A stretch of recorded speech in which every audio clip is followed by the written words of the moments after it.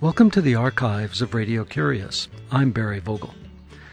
This program is part of a series on Southeast Asia, originally broadcast in 1997. My guest is attorney Linda Kremer, a public defender in Marin County, California, who, in the winter of 1997, returned from a 13-month visit to Phnom Penh, Cambodia, where she was the director of the Cambodian Defenders Project. The Cambodian Defenders Project recruits and trains Khmer men and women to serve as public defenders in the criminal courts of Cambodia. Under Cambodian law, a person may not be detained for more than 48 hours without being charged with a crime, nor may be held without trial for longer than 6 months. In practice, these rights are rarely honored. Without a defender, those in prison are powerless to request compliance.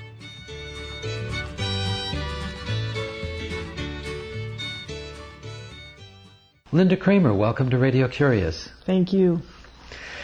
Linda, what has happened in the recent political history in Cambodia that drew you, a practicing attorney in the San Francisco area, to Cambodia?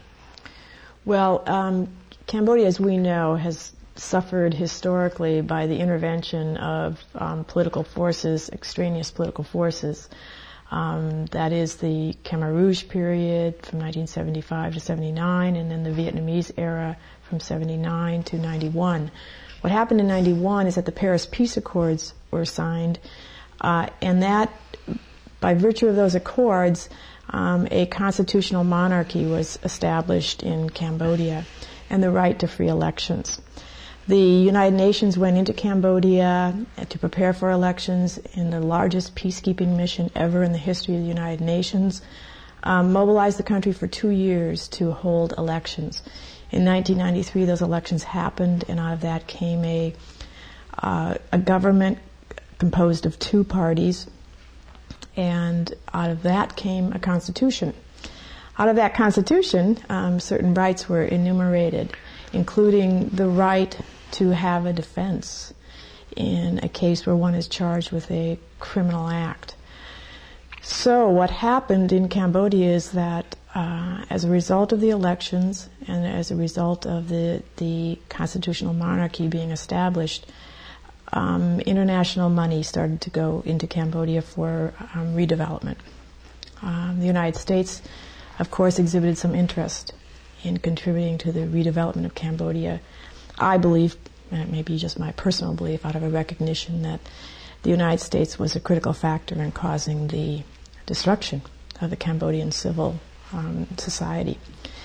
And so I went in order to facilitate and be the director of a project that was designed to expand the number of lawyers and defenders in the country. At the time, in 1990, there were only 4 lawyers left. And this primarily focused on criminal defense lawyers? It did. I expanded the program. The program was primarily, when I arrived, was primarily criminal defense. I actually expanded the program to include civil components. We developed a unit for women's litigation. We also developed a separate unit that did litigation relating to property. And we developed another unit relating to press law, and that is to defend journalists who were charged with civil and criminal offenses. Well, tell us about the Cambodian Defenders Project. Why was there a need for it? What had happened? Well, there were 2 things. I mean, what had happened was that the rights finally existed, at least on paper, by dint of the Constitution and the laws that were promulgated through the state of Cambodia, the new state of Cambodia, and the United Nations. Those rights, of course, existed because there was a need, or were created because there was a need. The need had been created by dint of the extreme barbarism of the political conditions in that country for over 20 years. Thousands of people were in prisons in Cambodia. as a result of either Khmer Rouge activities or actually the government, the Vietnamese government. And the reason they were in prison were because of their religious orientation or their political beliefs? Some of them were in for that. Others were in for minor offenses. The state of law changed so many times in Cambodia that what might be an offense one year would not be an offense the next year. But they weren't released. They were not released. And there were thousands of people in the prisons who never had a trial. Some of them had been in prison for 5, 6, 7, 8, 9 years without a trial. Now the right had been created to have a trial, for instance, and to have an attorney representing you at that trial. We knew that the only way those trials were ever going to happen was if there was a defense lawyer or somebody to represent the individual who would then motivate the state to hold that trial, because there might not be sufficient reasons for the state to act otherwise. So we went in, the program was begun with the idea of developing those individual representatives who would then go in and on behalf of an individual, a poor individual, we only represented poor people, but then almost everybody in Cambodia is poor. And we would motivate the government to ask for a trial. Unless you have a representative asking for a trial, you don't get a trial. It isn't like in the American system where a trial is scheduled as a matter of course. Here in Cambodia, you have to ask for a trial date. You have to go in and it felt sometimes like begging for a trial date. You have to establish a certain relationship with the court and with the prosecutor and then convince them to have a trial. And that's what we did. Is there a procedure where people are free on bond or on bail pending a trial like there is here? There wasn't, but there is now. Until the Cambodian Defenders Project developed a motion for release on bail, that nobody had been released pre-trial. We did the very first motion. We now have the courts are aware of and do regularly rule on motions for release on your own recognizance and release on bail. So without connection to an outside advocate, people could be arrested, rightly or wrongly, and stay in jail for an indefinite period of time? Yes, it happened regularly. And it still is happening, to be sure. When the Cambodian defenders would develop lists of those in jail, who was there, why they were there, and where they came from, how did you do this? How did you get the initial raw data? Well, some of that happened before I got into the program. The program started in 1994, and I didn't go until 1996. They started taking cases in 1995. At that time, there was some cooperation by the Minister of Justice. And reports are required. It's required to file a report from each prison, and each province, and there are some 20 provinces, has a prison. They must file a report with the Minister of Justice as to who's in the prison. And those lists were obtained from the Minister of Justice for some of the provinces. So that's how we started out. Men and women in separate prisons? No, the prisons are... Or segregated? They're segregated. They are segregated, but it's usually the same building. I visited a number of the prisons in Cambodia when I was there. Tell us what you saw.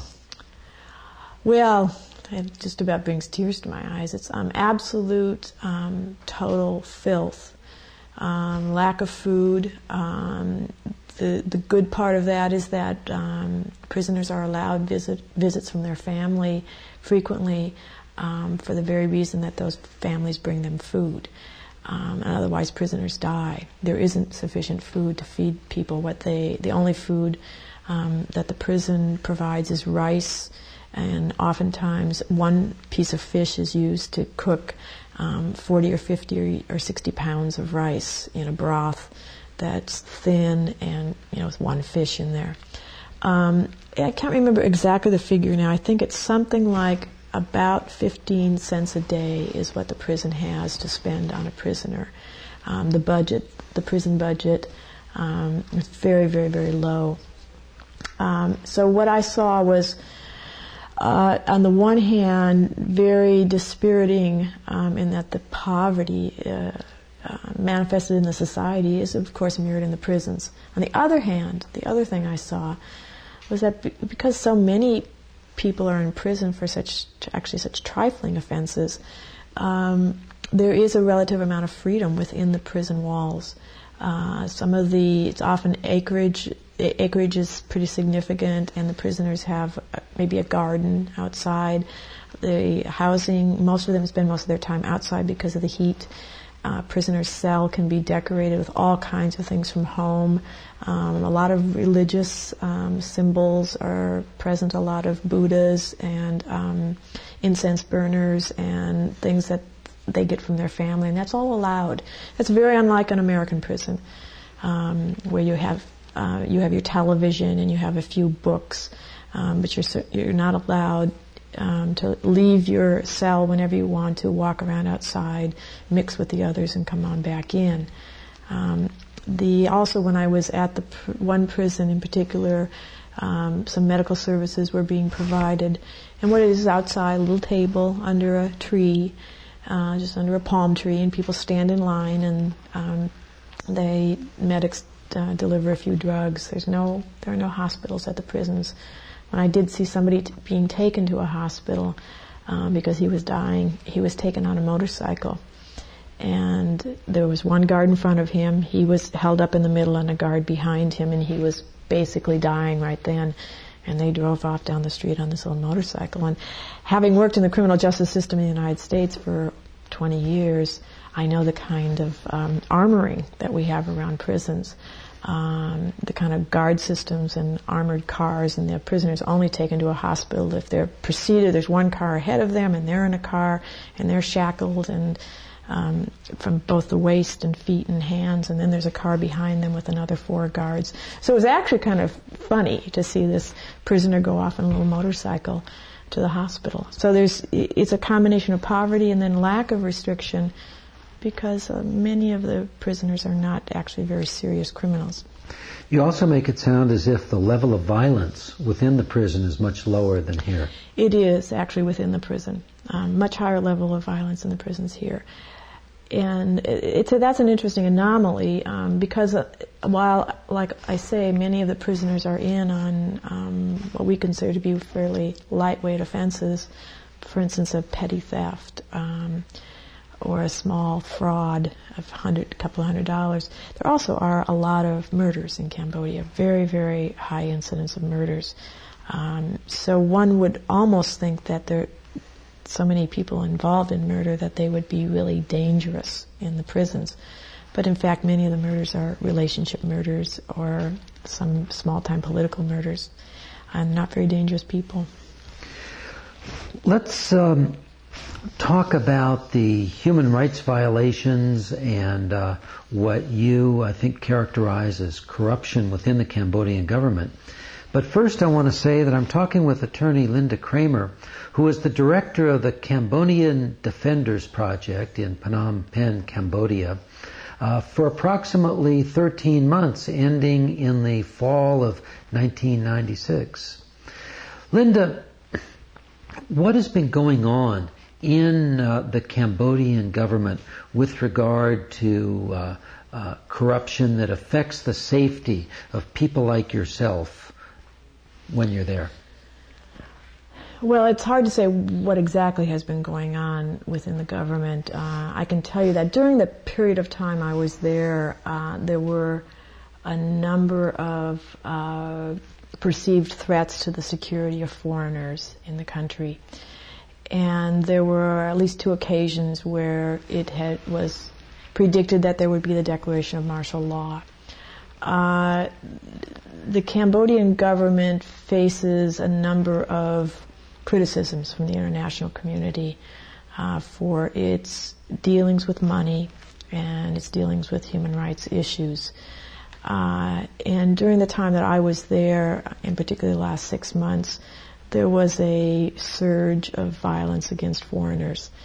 There was some concern that this was an organized effort for the purpose of perhaps convincing foreigners that they should not engage in any kind of criticism of the government. Not that an individual foreigner would necessarily do that, but the United States government had done that, and so the French government criticized Cambodia for some of its human rights violations. So, and those violations occurred around the trial and the conviction of an opposition, not an opposition party leader, but the Fun Sin Pek party leader, and his ultimate exile into France. So it appeared that the coalition government during the time that I was in Cambodia had lost its coalition. That is, it had separated and was supposed to be working together and wasn't. When it wasn't successfully working together, they started to pit themselves against each other, and resulted in the exile of one of the Fun Sin Pek leaders. That was what the United States government was somewhat critical of, and the French government critical of the lack of respect for civil liberties in the trial of that particular person in his exile. And then what that did is filtered down into the way the government treated foreigners in the country. Did that have a personal effect on you? Yes, it did. Yes. I experienced it in terms of personal danger. I mean, all of my expatriate staff, except for me, for instance, was robbed at gunpoint. Everybody suffered that. I had a particularly high level of security available to me, which I took avail of, and had security guards with me when I walked in the city or walked from my office to my house. That the other expatriate staff did not have? No, they did not have that. Why did you have it? I had it because of my role as director of the organization. You were seen as a point person who was more vulnerable? Perhaps. Some of the work that we were doing in the organization was, for instance, in the defense of journalists who were writing articles representing the opposition point of view. During the time that I was in Cambodia, also a third party developed, which is seen sort of as a people's party, and that came out of the candidacy of Sam Rainsy, who is a politician with a real interest in civil liberties and promoting civil liberties. We represented several journalists who wrote articles that were critical of the government, of the coalition government, critical of activities within the government, and represented a view of Rainsie's party. So we were, and I did all the training in that unit, in the press unit. I was the person that was present in the Supreme Court when we argued those cases in the Supreme Court.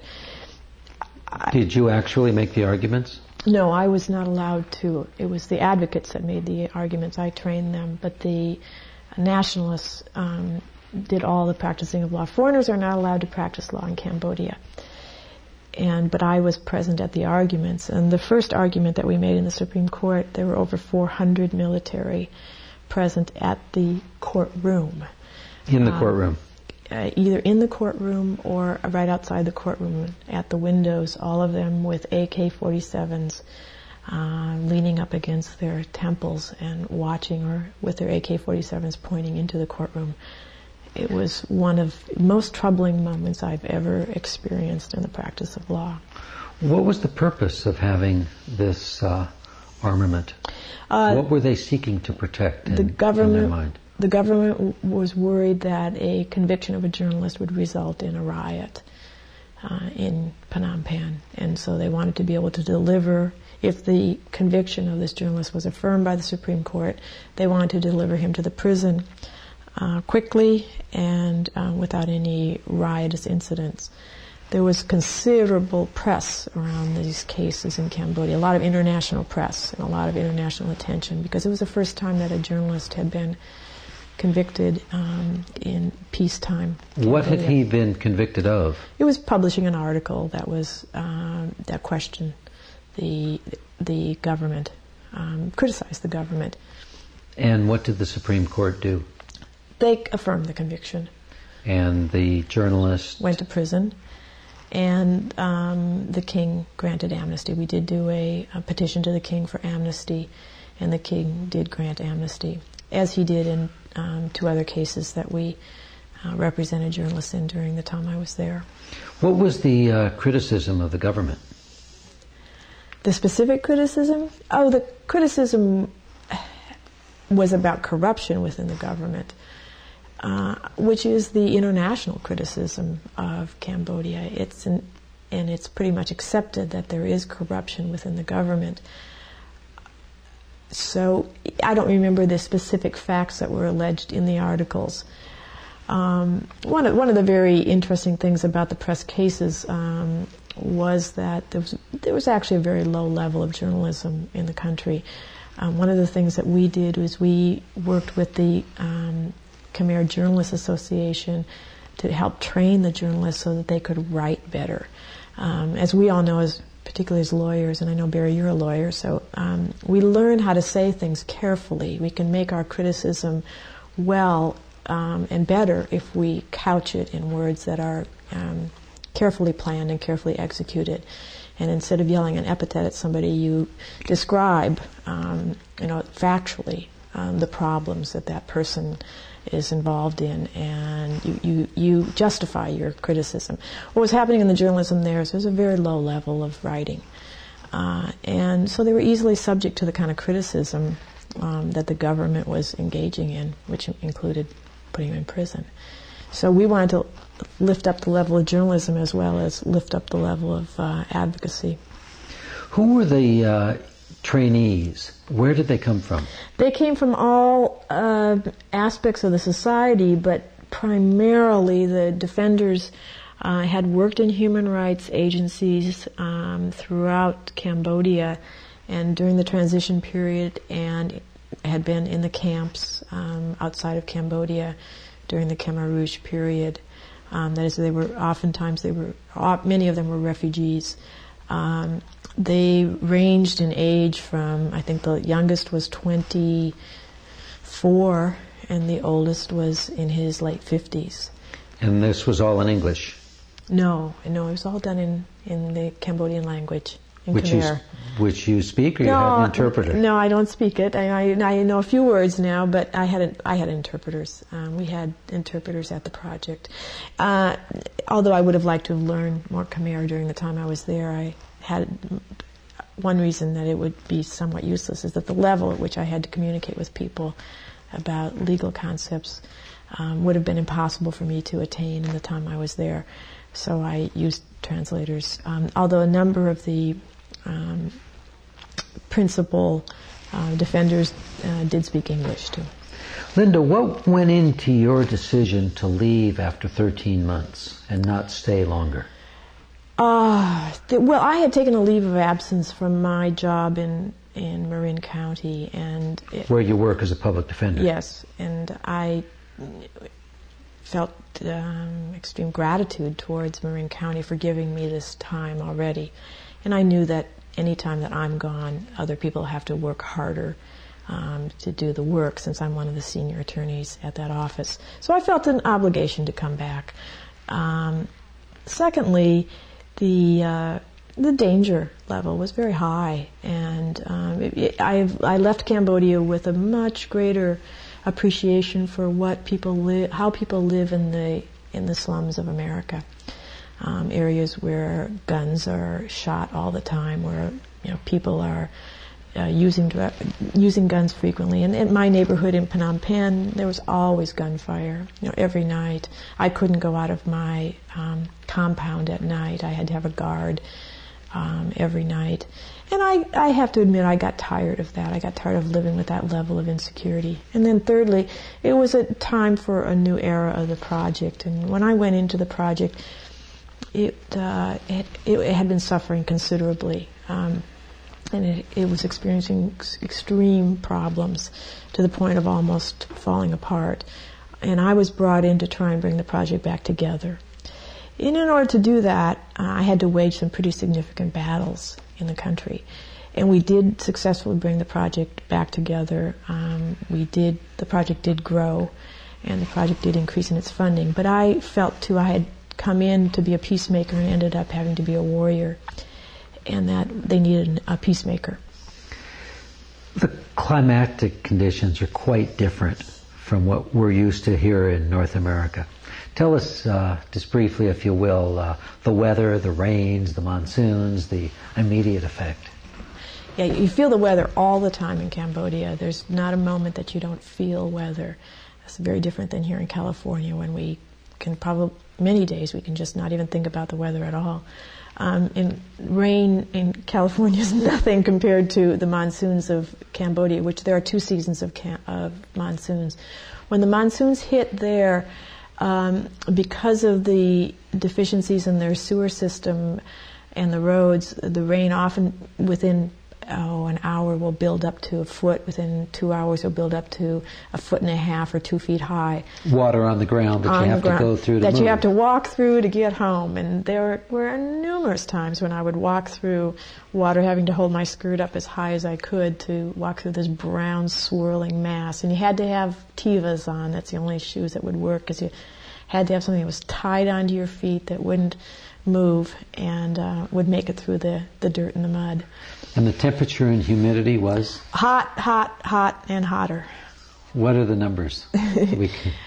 It always felt like it was over 100, but that probably was just because the humidity was so high. The humidity is always in the 80s and 90%. And the temperature would get to be 106, 110 degrees. It was really hot, hotter than anything I had ever experienced before. Well, Linda Kremer, I want to thank you for joining us on Radio Curious. And before we close, I want to ask you the question I ask all of my guests. And that is, could you tell us of an interesting book that you've read lately? Yeah, I just finished 2 books by Andrew Weil, Spontaneous Healing and Natural Healing. And they are fascinating books about Dr. Weil's experience as a botanist and as a doctor in the United States, and his philosophy of building up immune system, the natural immune system of the body. And they're great. I recommend. Linda Kremer is a public defender in Marin County, California. In 1995 and 1996, she worked in Phnom Penh, Cambodia, as the director of the Cambodian Defenders Project. The books that Linda Kremer recommends are Spontaneous Healing and Natural Healing by Andrew White. Other programs about Southeast Asia which you may enjoy are with Daniel Ellsberg discussing the Pentagon Papers and Vietnam, and Wayne Knight, a Mendocino County artist who was also associated with the Cambodian Defenders Project. There are over 750 archives on our website, radiocurious.org, and I'm honored to tell you that Radio Curious is now part of the collection at the Library of Congress. We appreciate your cards, ideas, and letters, and do enjoy hearing from you. The email is curious@radiocurious.org. The postal address is 700 West Smith Street, Ukiah, California, 95482. The phone is 707-621-5075. Ignacio Ayala is the assistant producer. I'm host and producer Barry Vogel. Thank you for listening.